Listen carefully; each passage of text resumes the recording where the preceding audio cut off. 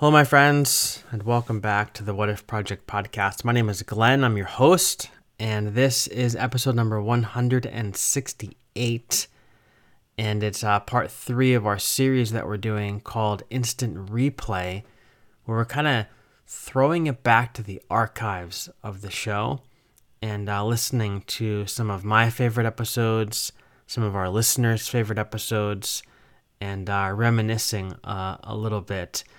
This episode is actually with William Paul Young. He's been on the show twice, and so this is the replay of the first time he was on the show, and it's actually all the way back to the 43rd episode of the show, so very early on. And this was one of the earlier interviews that I did. I didn't do a lot of interviews early on. I did a lot of solo stuff where I would kind of talk through various thoughts I was having about the Bible. This whole podcast in the beginning was very much a place for me to kind of publicly deconstruct some of the the finer things that I was thinking of.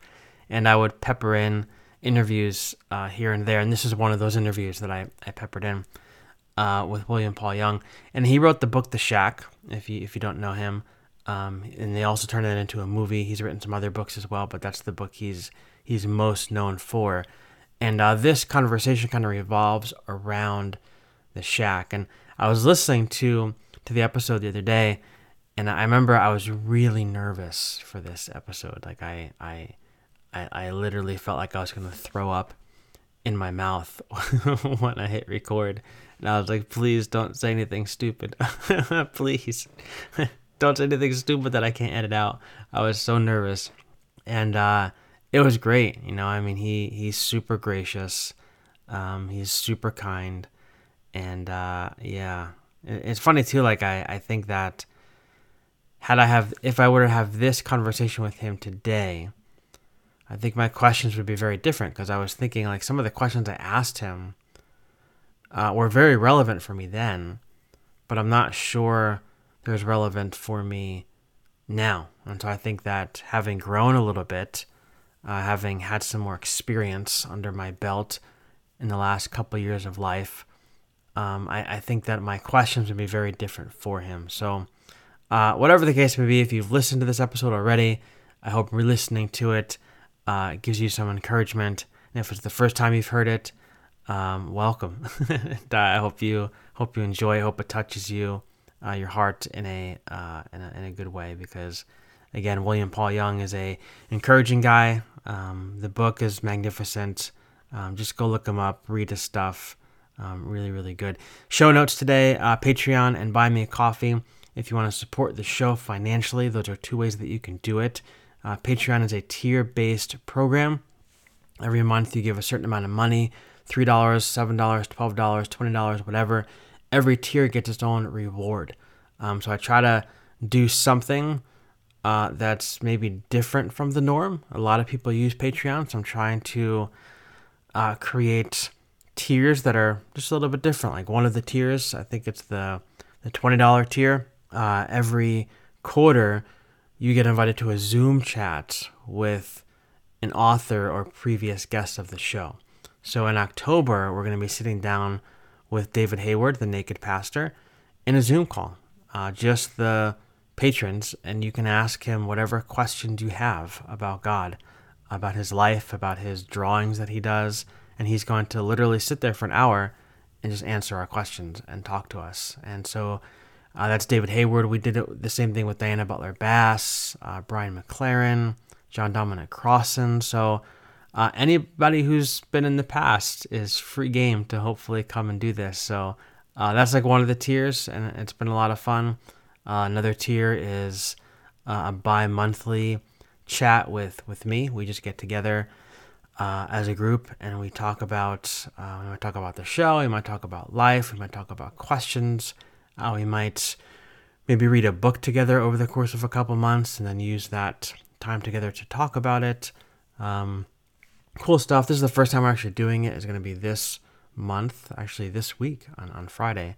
So that's one of the tiers, but all different tiers, all different rewards. So head over there, check it out. Buy Me a Coffee is more like a one-time thing. So if you don't want to do a monthly tier, totally get it. Some people just don't want to do that. You can also make a one-time contribution at buymeacoffee.com. So all the links, again, are in the show notes, along with the Heretic Shop if you want to buy a t-shirt or a hoodie or anything like that. Special music today is from my friend Young Citizen. He's a hip-hop artist in Charlotte, North Carolina, doing wonderful things in the world, in the community. He's got some new music that is about to drop soon. So head over to iTunes, Spotify, check him out, Young Citizen, Y-U-N-G, Young Citizen. So all that to say, my friends, again, episode number 168, Instant Replay Part 3. And it's my very first conversation with the one and the only William Paul Young. Enjoy. The patience paid off, now it's go time. The worries all around me, I'ma get mines. Born in the Queen City, got the 4-9. Go to Green Trip, told me where the cosign. So people doubted me, that's close to me, that's their regret. When I make it, I'ma take it, all I do is rest. Remain grounded, self-care, that's when I'm at my best.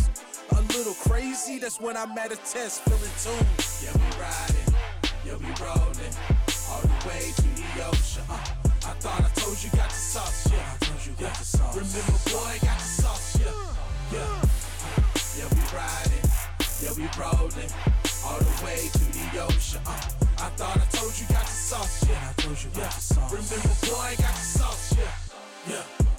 All these people hating, that's just motivation. Hey everybody, welcome to the What If Project podcast. Today we have a special guest who is joining us, and you might know him from his book entitled The Shack, which came out, I guess, about 10 years or so ago. Recently made into a movie. He has some other books out as well. His most recent being Lies We Believe About God. Ladies and gentlemen, the great William Paul Young. Mr. Paul Young, welcome to the podcast. I'm honored to be with you, and I'm 5'6", so I'm not that, not that So Paul, I first heard about you from a friend of mine. I was working at Starbucks about probably a little less than 10 years ago, and I worked with a guy who was struggling in his walk with God, and he had recently lost his mom to cancer, and he was filled with all of these questions of why, like why would God, who apparently loves me, allow this to happen?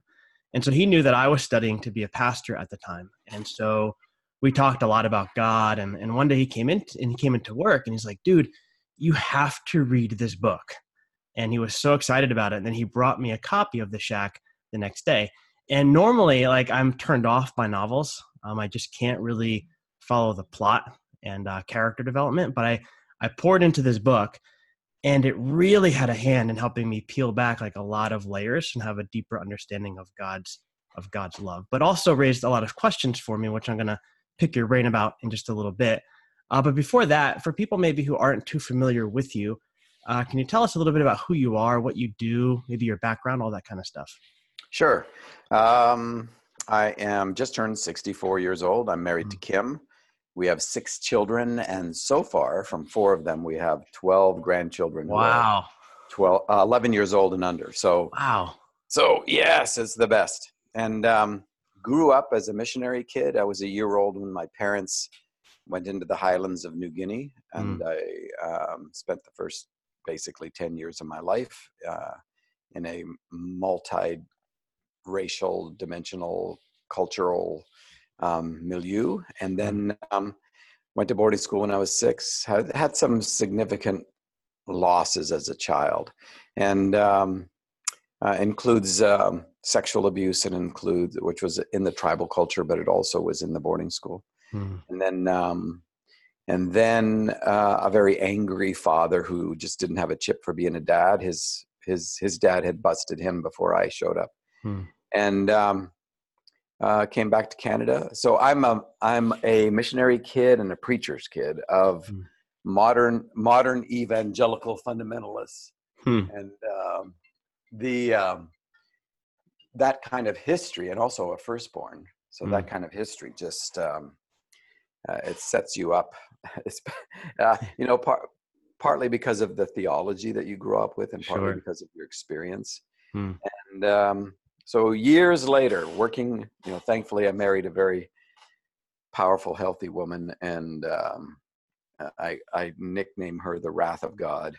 So but we'll talk about that in a bit. Yeah. But I worked through a whole lot of my stuff, and at the age of 50, finally felt healthy enough to do something Kim had been asking me to do for about 4 years, and that was, would you write something as a gift for our children that puts in one place how you think, because you think outside the box. And finally, at the age of 50, I felt healthy enough to do that. And I wrote a story on the Max train to one of my 3 jobs at the time. Wrote most of the shack on the train, and got it done for Christmas, made 15 copies at Office Depot that did everything I wanted it to do, and went back to work. But it did everything I wanted it to do, but it seems that God, in God's great sense of humor, there was a whole bunch of people like me stuck between edgy and Jesus. He had a few more copies he wanted you to make. Yeah, a few more. So it through a whole crazy bunch of circumstances, and to me, coincidence has a name. So it's just one of those things where I was playing checkers and God was playing 3-dimensional chess. Yeah. And you see that kind of stuff in hindsight, but it becomes this international phenomenon. Basically, the book is quite autobiographical, actually. I'm both the main character, Mackenzie Allen Phillips, and he's a dad who takes his kids camping in the Wallowas, Eastern Oregon, and has a massive tragedy. His youngest is abducted and then presumed to be murdered. And they find evidence that she's probably dead up in a shack up in the wilderness part of Oregon, and a place that whole area we've camped with our kids. And so, all the locations are real, and all the names of the roads are real. And so Mackenzie drops into what is called the Great Sadness. The Great Sadness is almost another character, because when you experience loss, you just lose your moorings and sense of certainty, and it raises the questions. So I wrote this for my kids for Christmas, and my youngest was 12 years old at the time. And people say, how could you write such a tragic story? And I say, look, I wanted to write something that was, one, engaging for my kids, that they just didn't, like, well, this is boring. Right. And a good story is engaging, as long as it doesn't become propaganda. And that's partly, I think, why the book has done what it's done, because it's not religious. It didn't drop the other shoe. It didn't have a hook in it. It was so human that people could identify, regardless of the loss they had experienced. And I think the greatest loss between a human being is, for a human being, is the loss between a parent and a child. And so I'm both Mackenzie, the parent, and I'm Missy, the daughter. I had a gal from Nashville who, when the book first came out, sent me a note and said, I know nothing about you, but my sense is that Missy represents something murdered in you as a child, probably your innocence. And Mackenzie is you as the adult trying to deal with that. And showed that to Kim, and she said, boy, she nailed it. Yeah. And she did. So Mackenzie is lost in his great sadness. He gets a strange invitation in the mailbox in the middle of winter to come back to the shack, or the place that his loss is centered. And the note is written in such a way that it could be the perpetrator of this tragedy. It could be somebody just doing a very bad joke or a prank, or it could be from God. The way it's signed is Papa, which is his wife's special name for God that she uses all the time. And there's a series of circumstances around that make him want to go back, just in case. And he goes back to see if there's any resolution. He takes a gun with him in case it's the perpetrator, because he's full of fury and fire. And so he gets back to the shack, and that's where the bulk of the story unfolds. And it's like, what happens? So it's sort of a murder mystery wrapped in a what if. Right. What if there is a God who is good all the time and involved in the details of our lives, especially the tragedies. And I grew up with God as a large, distant, white, bearded Gandalf with a bad attitude, Me too. and Yeah. yeah, and I think a lot of us did, especially who grew up in the evangelical world. Mm. And so, I'm trying to write something that's going to be helpful to my kids. I don't want them growing up with the God that I did. Yeah. And the God that I grew up with never healed one thing that was broken in me.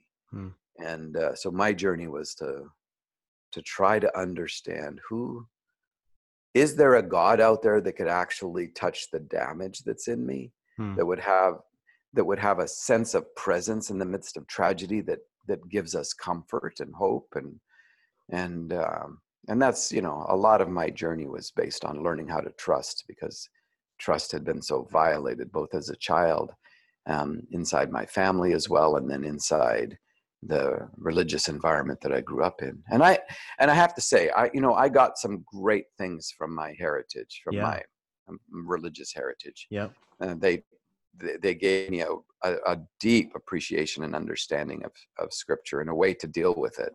Mm. And missions has done phenomenally beautiful things on the planet.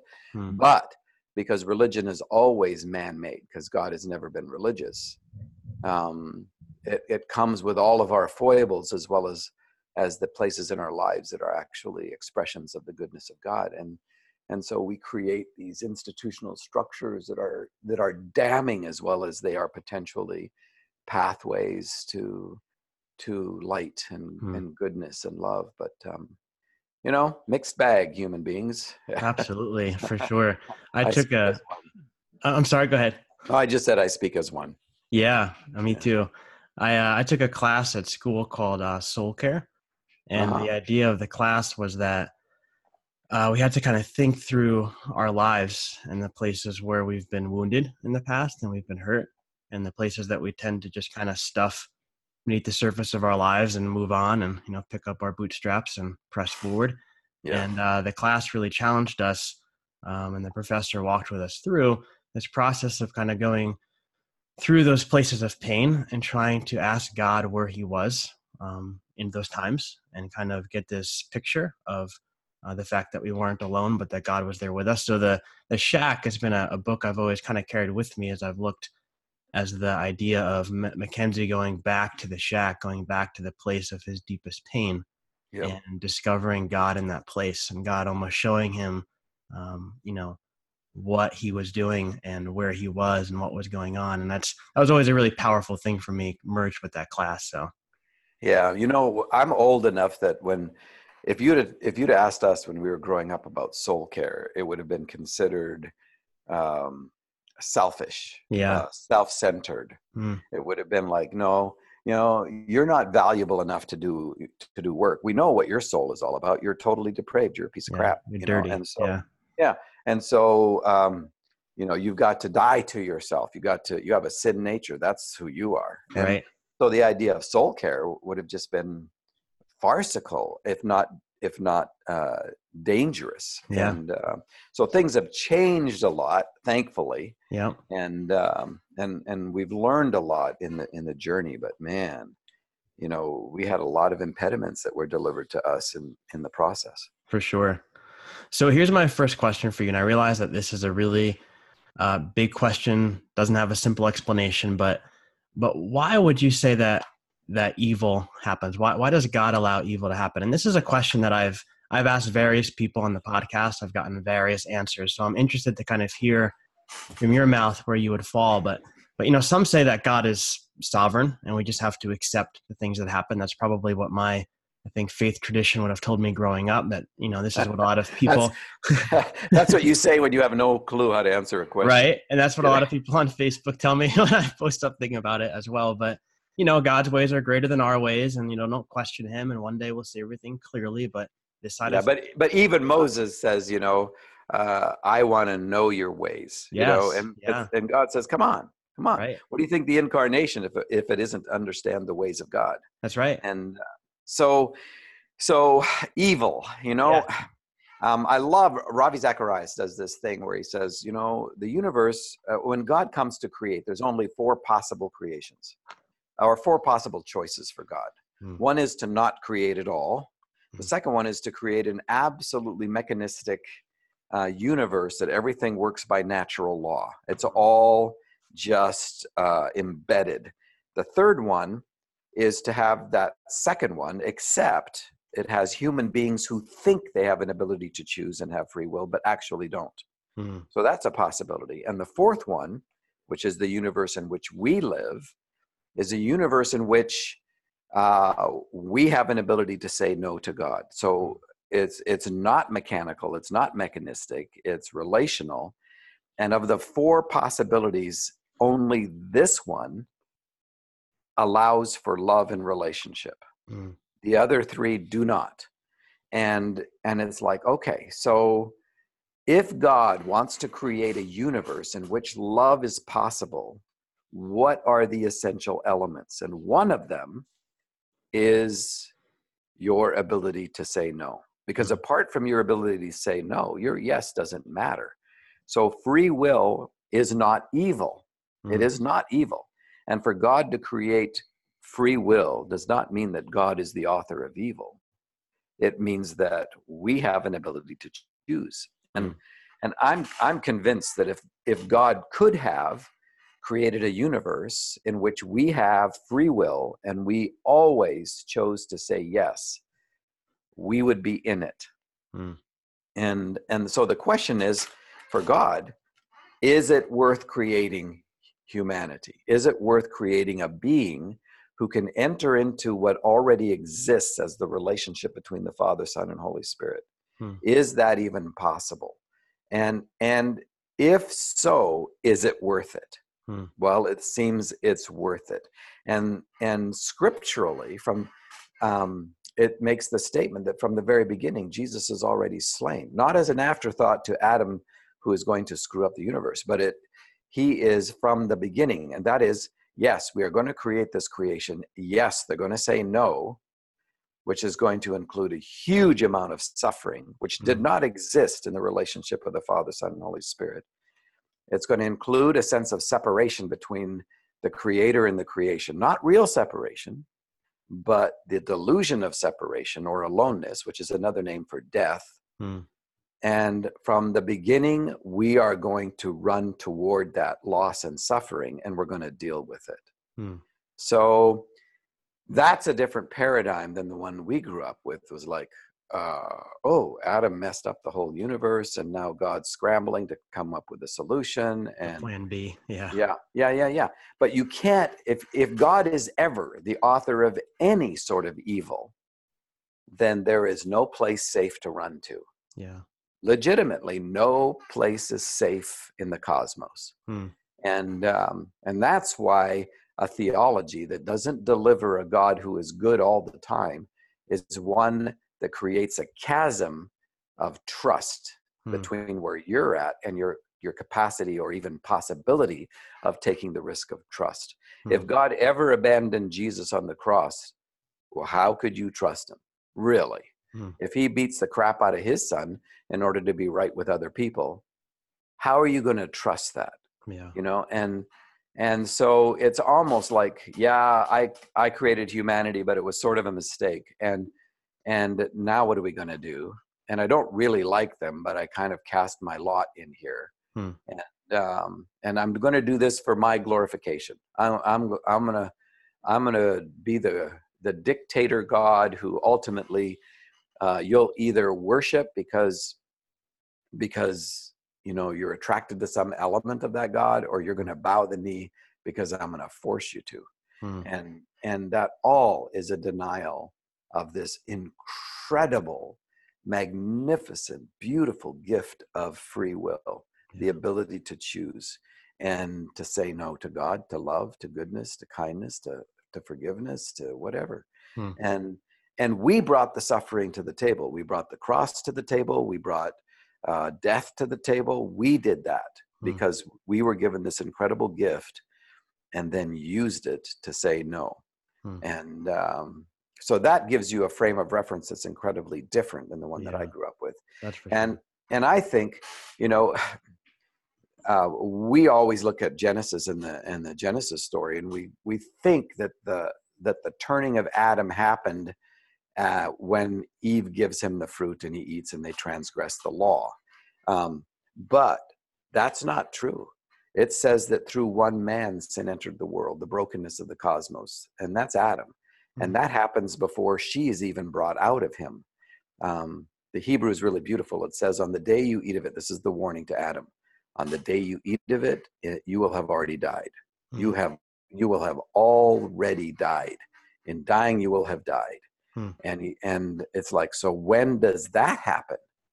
Well, it happens in this series, this list where it says, this is good, this is beautiful. The word in the Hebrew is the word for beautiful, where it says, this is a good creation. It's beautiful. This is beautiful. This is beautiful. This is beautiful.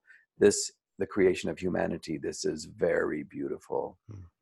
And then this is not beautiful. This is not good. What is the first not good in Scripture? Does anything that is not good originate in God? And the answer is no. No. God is the only good. Everything that is good is an expression of God. So what is the first not good? And we have sort of a cheap English when it comes to this phrase. Oh, it's not good that Adam be alone. And we think, well, God he creates the whole universe and then suddenly realizes, oh, where's Eve? Oh man, we screwed up. This isn't good. And it's like, no, that's not what this verse is talking about. The Hebrew has a phrase for when you are by yourself somewhere, but this isn't it. This is a phrase that is not good that Adam is in his separation. This is the mystery of iniquity. How could Adam, surrounded by the love of the Father, Son, and Holy Spirit, turn his face away from light and love and goodness and create a shadow of separation in which and through which he now defines the universe. He defines the character of God. He defines himself. And that darkness, that aloneness is death. It is his mindful separation, not ontological separation. That is not in terms of actual separation, because you can't separate yourself from God. It is not possible. Yeah. And the early church was incredibly clear about that. If you think you can separate yourself from God, you will lapse into non-being. And that's, you can't exist unless you are connected and entangled with the very being of God. So, but we create an existential experience of separation, of death. And now death defines everything, not life. Now bondage defines everything, not freedom. And darkness defines everything, not light. And so then God has to work within all of that delusion to find a way to destroy darkness and bring you to light, to destroy bondage and set you free, to destroy the illusion of aloneness and declare to you the truth of your belonging, that you are a child and in him you live and move and have your being. So that origination of evil, it wasn't through Satan that the brokenness of the cosmos entered. It wasn't through Eve, it was through Adam. Yeah. And that happens in that phrase. So it's, if you can grasp that, it raises a whole bunch of new questions, but at least it gives you a frame of reference to ask them. Yeah, that absolutely. To make some sense. And it's also such a elevating and beautiful view of humanity. Yeah. This is not a low view of humanity. This is an incredibly high view of humanity. This means that our ability to choose is respected by the God who gave it to us. And it means that our choices actually matter. If you choose to hold on to bitterness, it ripples into the cosmos. It actually matters. If you choose to let it go, if you choose to forgive, that ripples into the universe. And if you want a king instead of a relationship with God, God will submit to it, but he won't leave you alone. He will climb into your dependence on a king and begin to work inside of that false reality and false dependence to begin to move you in the direction of freedom and wholeness. So all of that is wrapped up in elements of what you're asking. That's really good. Have you ever heard of Thomas Ord? Yeah. Yeah. He wrote a book recently called God Can't. And right. Yeah, he was on the podcast a while ago, But his idea is kind of that um, God cannot prevent evil because preventing evil would require him in most senses to override human will. Correct. And that's not part of God's loving nature. So is that kind of like where you would fall as well? Well, and yes, and it happens in the cave scene with Sophia is talking to Mackenzie, and Mackenzie's confronted by the fact that he sits in the seat of judgment, not only of himself and others, but also of God. And God and Sophia, who is the wisdom of God, says, Mac, whose will do you want God to stop? You know, yours, your father's father, Adam's. At what point? Because as soon as you do that, you have now entered into a dictatorial, non-relational universe. Yeah. And it's like, no, we've got to deal with evil, not through violence and power. We've got to deal with evil relationally.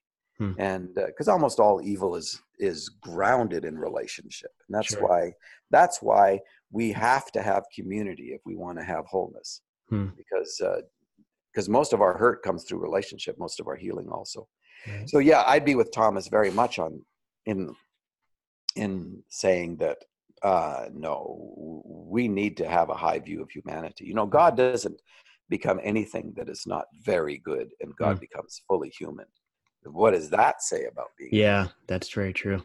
Yeah, that's really good. So to spin off that question, what does prayer look like? Like in the midst of evil and sickness and loss, like what kind of shape should our prayers take? And I ask that because this is actually a topic in our home right now.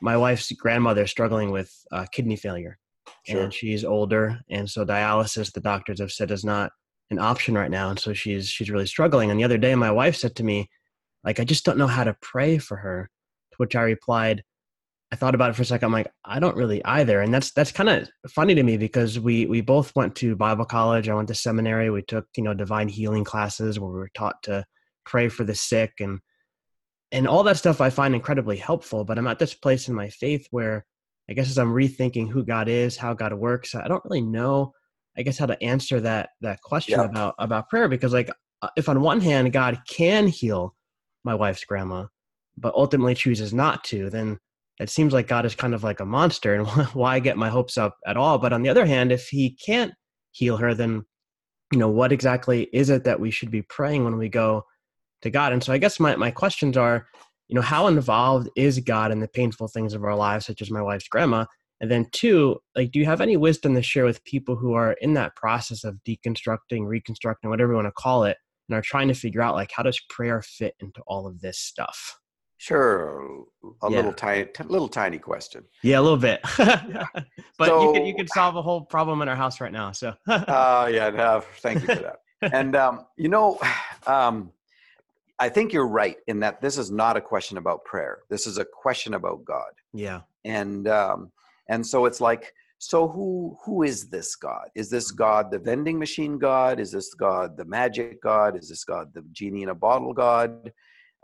Who is this God? And that's really a fundamental question. Is this God the kind of God where you have to convince, through enough energy, through enough accumulation of enough people praying in order to get God to, twist the arm of God or do the magic properly to get God to do what you want him to do. And a lot of us relate to prayer that way. Yeah. We see it as magic, and magic is one of the three things that religion needs, because magic's non-relational. Magic is about power. And if I have the right incantation and have the right words, and I can create love potion number 9, that you don't have a choice but to fall in love with me. That's magic. And a lot of how we see prayer is magic. And part of it is because we think that that's how you get God to do something for you. Yeah. Is that you can convince him by having enough faith. That's magic. Yeah. By having the right words, am I saying the right thing? That's magic. By having that there's no sin in my life, that suddenly I'm in a spot where I'm pure enough that God can hear me. that's magic. Yeah. I mean, and so much of how we relate to this is like magic, rather than, this is a God who is trustworthy. And this is a God who invites me into a conversation. And part of prayer is then listening. Part of prayer is like, so instead of asking why, because I've rarely, and my friends have rarely ever had God answer a why question. It's like Job asking why, and God going like, okay, you answer these 49 questions, and then I'll entertain your question. Then I'll think you might have the wisdom to begin to ascertain a why question. You think that this is a simple flatline universe in which there are, we're in a world of quantum physics and quantum mechanics, and so the complexity of a why question is rarely going to be answered by God. But you can ask a different kind of question, like, how do you want me to look at this? How do you want me to understand this? Where are you in the middle of this? And those are relational questions. And they're also exposing questions, because a lot of times are what we don't tell God what we actually think. We tell God what we think we're supposed to say. So we're not even truth tellers. So we'll go to God and say, would you please heal? Well, we won't go to God and say, frankly, I don't think you're big enough for this. I think that death is bigger than you. I don't think you're even here. I don't think you hear me. I don't think you're trustworthy. See, we're not truth tellers to God. And we have to become truth tellers, because then when we hear God's response, we can choose to agree with God, or we can choose to agree with the fear that drives most of our prayer to begin with. And so, I think that God is teaching us a lot about prayer, and you're right. People come from very different points of view about what this means, and about the simplicity of a Lord have mercy, that kind of prayer and the dynamic of that, and to go like, okay, so what do I actually believe about God? Is God with me in the middle of this? Is God with your grandma in the middle of this? Is God with my daughter who has a brain tumor? Is God, with us, or is he not here at all? And then, I have a friend who's he's been called the Stradivarius of the 21st century. His name's Martin Schlesky. He builds violins in Germany. Oh, wow. And I was with him just weeks ago, and he says, he's learning so much about prayer, he said. And he said, so, and about the process of people's healing journey. And he says, look, physical death is a reality, but it doesn't define anything, right? And yes, Jesus healed many people, but not everybody. Yeah. And it's like, okay, so there is a limitation in terms of this physical world in which we are captured inside of. As beautiful and glorious as it is, physical death is a reality, and we're all going to deal with it. And it's like, all right, the brokenness of this planet, which is partly because of the choices that we've made. Sure. We've harmed the ecosystem, no question about it. We have introduced all kinds of technology without the ethics or morality to sustain it. And we have polluted the planet, which has infected our genetics, which has affected the way that we procreate. And yet God still submits to two people, regardless of their motivation, who have a sexual relationship. And out of that, God adds life. And some of that life is incredibly damaged. And some of that life doesn't make it to birth. And some of that life is damaged at birth. All of those things are true, and all of them are wrapped up in the miraculous sense of our humanity. So Martin was telling me, he says, so I built a hospital. He said, I didn't build a real hospital. Well, it's a real hospital, but it's inside of my heart. And he said, in my hospital, I have 7 beds. And I have, when I meet people, and especially if they are experiencing terminal illnesses, and if I have room in my inside hospital, I give them a bed, and then I visit them. And he's talking about how in his imagination with the Holy Spirit, he will go sit and hold their hand. And he said, and I don't pray anything unless I hear the Holy Spirit saying, here's what I want you to pray for this person. And it's not fear-based magic. Like, my prayer is that they be well, or they die without this infirmity, or I don't know whatever the desperate prayer is. And it's not that God doesn't hear desperate prayers. Obviously God hears ignorant prayers, God hears prayers that are prayed for absolutely the wrong reasons. And because the kind of God we have hears it all and runs towards suffering. So it's like, how do I then resolve this? Well, you resolve it relationally. This is the mystery of trust and the paradox of it. Is God good all the time? Yes. Does evil exist? Yes. Could God heal every person? Yes, in terms of just the potential to do that. But why won't he? Well, it has to be because of love and goodness and kindness, and that's bigger than just my experience. Part of it is that we've created death and suffering as the singular greatest thing to avoid. Yeah, that's true. And it's like, no. Yeah, we brought it to the table, but God doesn't avoid it. God runs toward it. God involves himself in it. God submits to it. And it's like, okay, so how does that change the way that I pray? I'm not praying to have magical outcomes and results. I'm praying to deepen my sense of who God is and participate in this co-suffering love, this other-centered self-giving love, and so then how does that change my prayer? Well, it changes it dramatically. And it I go back to what is in front of me today, not some future tripping imagination of how terrible this is going to be down the road. That's all fear-based crap. It's like, what is actually in front of me today, and how can I join with the heart of God, and what's the question for me? Like, how do you want me to understand this? Do you feel the hurt that I feel for the one that I love? Do you? And you'll hear God say, of course I do. I'm in it. You've never experienced one moment of suffering that I wasn't inside of, and that I didn't experience with you.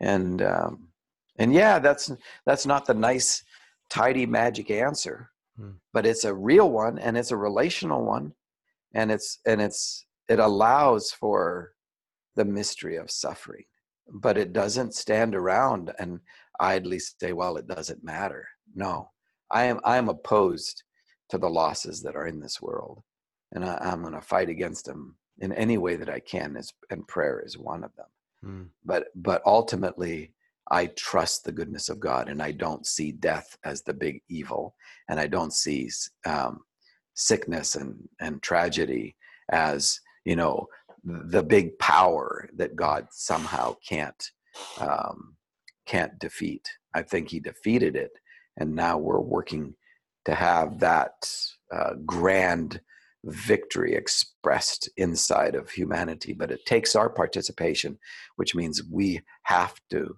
engage ourselves in joining this co-suffering love of God in a broken world. Yeah, that's so good. That's really a beautiful way to look at it, because I guess I think of those words from Paul that, where, O death, is your sting?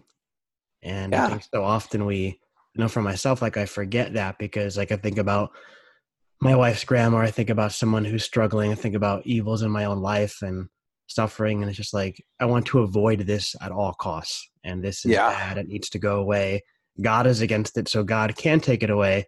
And then I find myself, like you said, trying to say the right phrases or put the right things in the vending machine and hit the right buttons and try to analyze my life. Am I living in sin anywhere? Am I doing anything that's wrong? Is anything going to be working against my prayers? What kind of blockages do I, like those kind of things. And it seems like the way that you were describing it, like I love what you said earlier about, I think you said your friend will not pray until he hears the Holy Spirit tell him what to pray. And I think that that's so beautiful because it requires us to sit and be quiet and to listen and to engage in that conversation that, like you were talking about, that God so wants to have with us. And sometimes we bring, for myself, like I bring that agenda to the table in prayer, and I'm like, all right, God, here's my A, B, and C.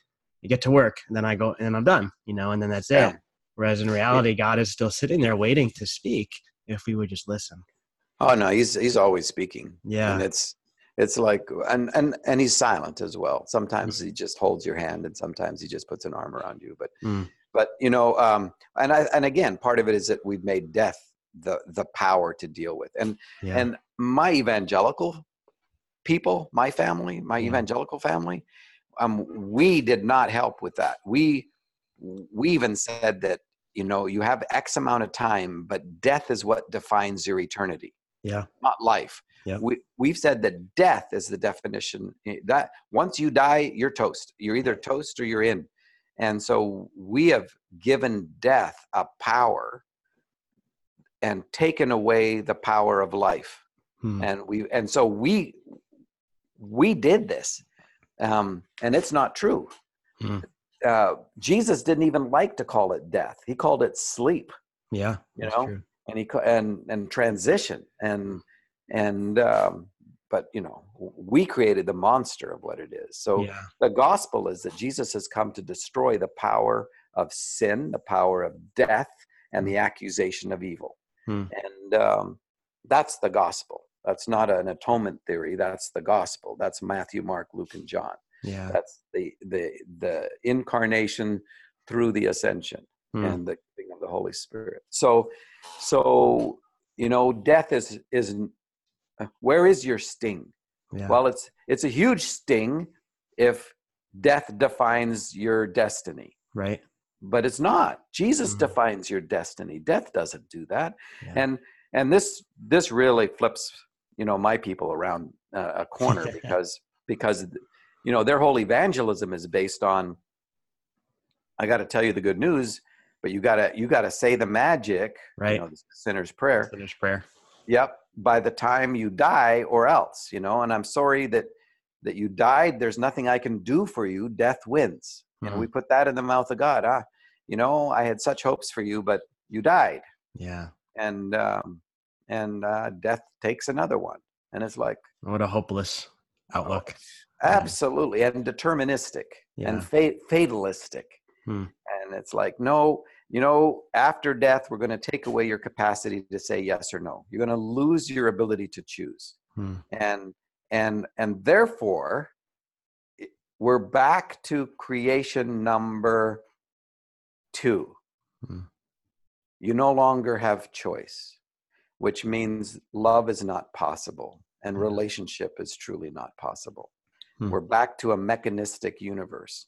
Now, if I had to choose between an eternal destiny in a mechanistic universe versus the tragedy of what we experience in a world where we can choose to say yes, I will pick this one every time.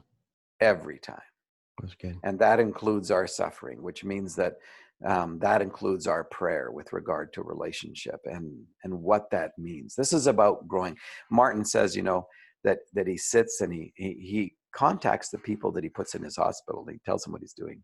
And then he says, would you just let me know how things are going? And as he prays, oftentimes he'll get a response like, this one day at 2:00, and it was something that Martin had prayed. He says, I stay with them and they are in my hospital until they either pass away or they're healed or for whatever I'm praying about. And then I wait to meet somebody who I can put into that bed that's been vacant now. And he says, but I don't take more than 7 at a time. And that's just the way that the Holy Spirit is teaching him how to pray. And it's absolutely beautiful and fantastic and fascinating. That's so good. That gives me a lot to chew on. I can't wait to share that with my wife. That's going to be very helpful.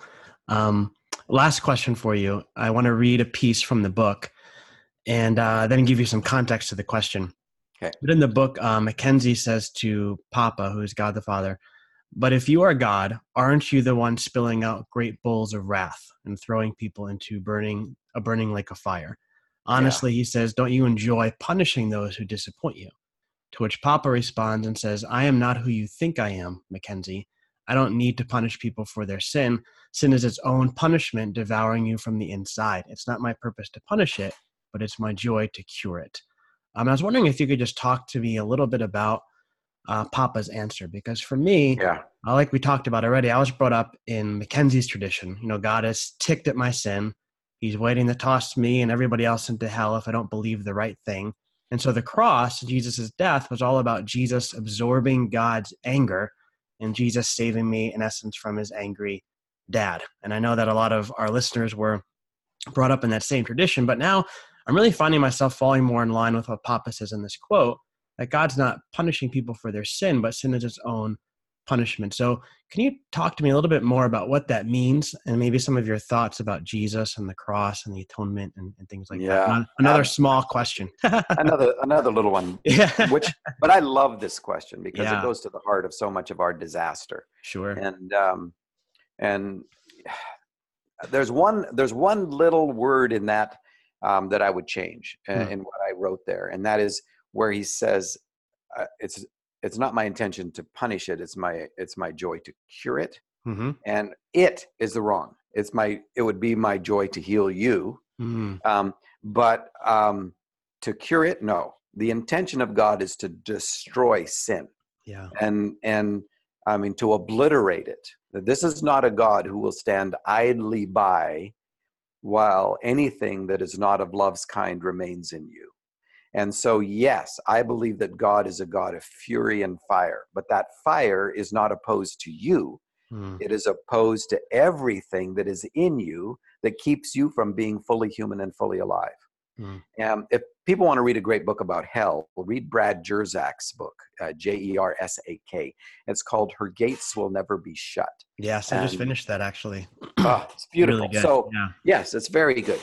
But let me frame it this way. The early church had a view of God as judge, and we have a view in a modern evangelical sense of God as judge, but they are absolutely opposing views. We have a God as judge in a courtroom sense, that our imagination is we're in a courtroom. What is the role of a judge in a court? The role of the judge is to determine whether you are guilty or innocent and then sentence you to the appropriate punishment, right? Yep. And so if we have that view of God as judge, no wonder we come up with God needing to judge and punish sin or punish you, right? And what's funny is that if in that scenario, if God the Father pours out his wrath to deal with the sin of the world, did it work or didn't it work? And that view, primarily, it didn't work. Yeah, did a pretty bad job. Well, we still need the magic. Yeah, sure. And you still have to save yourself. Yeah. But the early church's view of God as judge was completely different. It was God who is the judge, who is the great physician. That is, they had a hospital view of God, not a forensic courtroom view of God. So in a doctor or a physician's view of God, what is the point of judgment? If you go to a doctor, does that doctor judge you? Absolutely. What does that judgment mean? That doctor is there to judge what is in you that is hurting you, that is keeping you from being whole, that is broken in you. For what purpose? To then punish you? You can't punish AIDS out of someone. You can't punish darkness out of someone. You can't punish a broken heart, and have it become whole. The point of the doctor's judgment is to then say, here is how we're going to lead you to healing. So the point of the judge in the courtroom scene is to judge you and then punish you appropriate to the crime committed. For the great physician, it's not about the crime committed. It's about the fact that you are hurt, you're broken, you've been damaged by a broken world, you've been damaged by your own choices, you're sick, and we have a cure for you. We are going to move you toward healing and wholeness. So yes, God is a judge. But underlying it is a view that God is good, that always good. So even the fiery fury of God is intent on being an expression of love. And everyone is salted with fire. Why? Because everyone is screwed up. Everyone's broken. Everyone is damaged. Everyone is hurt, right? So we are all going to be salted with fire. But the purpose of that fire is restoration, wholeness, and healing. The view that God pours out his wrath on his son, that atonement theory, I think is a disaster. I think it's absolutely a disaster because, one, it denies the deity of Christ. It absolutely separates the nature of the God-man into two because it creates a distinction between God as Father and Jesus as Son. God as Father needs a sacrifice. God as Father needs to be appeased. Somehow, Jesus can become sin for us. Somehow Jesus is of a different character and nature. And when you do that, you have split the Trinity into pieces. God never abandons his son, never turns his face away. You know, that verse comes from Habakkuk, and we quote the first part of it, which is, your eyes are so beautiful, so magnificent. How can you look on sin? And the second half says, so why do you? You know, so why do you? You know, if your eyes are so beautiful, why do you? And the answer is love. Yeah. I do it because you're so wrapped up in this darkness that I've got to enter into it to bring you to wholeness. And so then what's the point of the cross? The point of the cross is that we would pour out all of our wrath, all of our judgment, that we would spit on him, that we would turn our face away from him. And in our delusion, this is quoting Isaiah 53. In our delusion, we esteemed him, Jesus, stricken by God. That's our atonement theory, right? And Isaiah is saying, you are so lost, you are going to think that God the Father is pouring his wrath on his son. And you are absolutely wrong. You did this. We did this. We poured our wrath upon him. And the beauty is that God not only destroys the power of sin by absorbing through submission the cross, this iconic symbol of our fist in the face of God, that by submitting to our darkness, he not only destroys its power, but he then transforms a torture device that we created into an icon, a monument of grace that has become precious to us. How does that even make any sense? Yeah. Wow. You know, it's a stumbling block. And it's like, how could God do that? Well, he does it. And he does it in our lives. How many of us were so messed up, so screwed up, so broken, and yet he, by submitting, climbing into our world with us, God then begins to transform us, and we become these icons and monuments of grace. Like, really? Wow. How does God do that? And that's the beauty of a God who runs towards suffering. That's the power of the cross. And God doesn't build crosses. God's not religious. Yeah. You know, and yet we've co-opted God to our religion, and then we said that the Father is the one who built the cross that he put his son on. And it's like, no. If God is ever the author of evil, nothing justifies the torture device. You know, capital punishment is not right. Nothing justifies it. Even in terms of Jesus, the whole salvation of the cosmos does not justify an execution device. Yeah.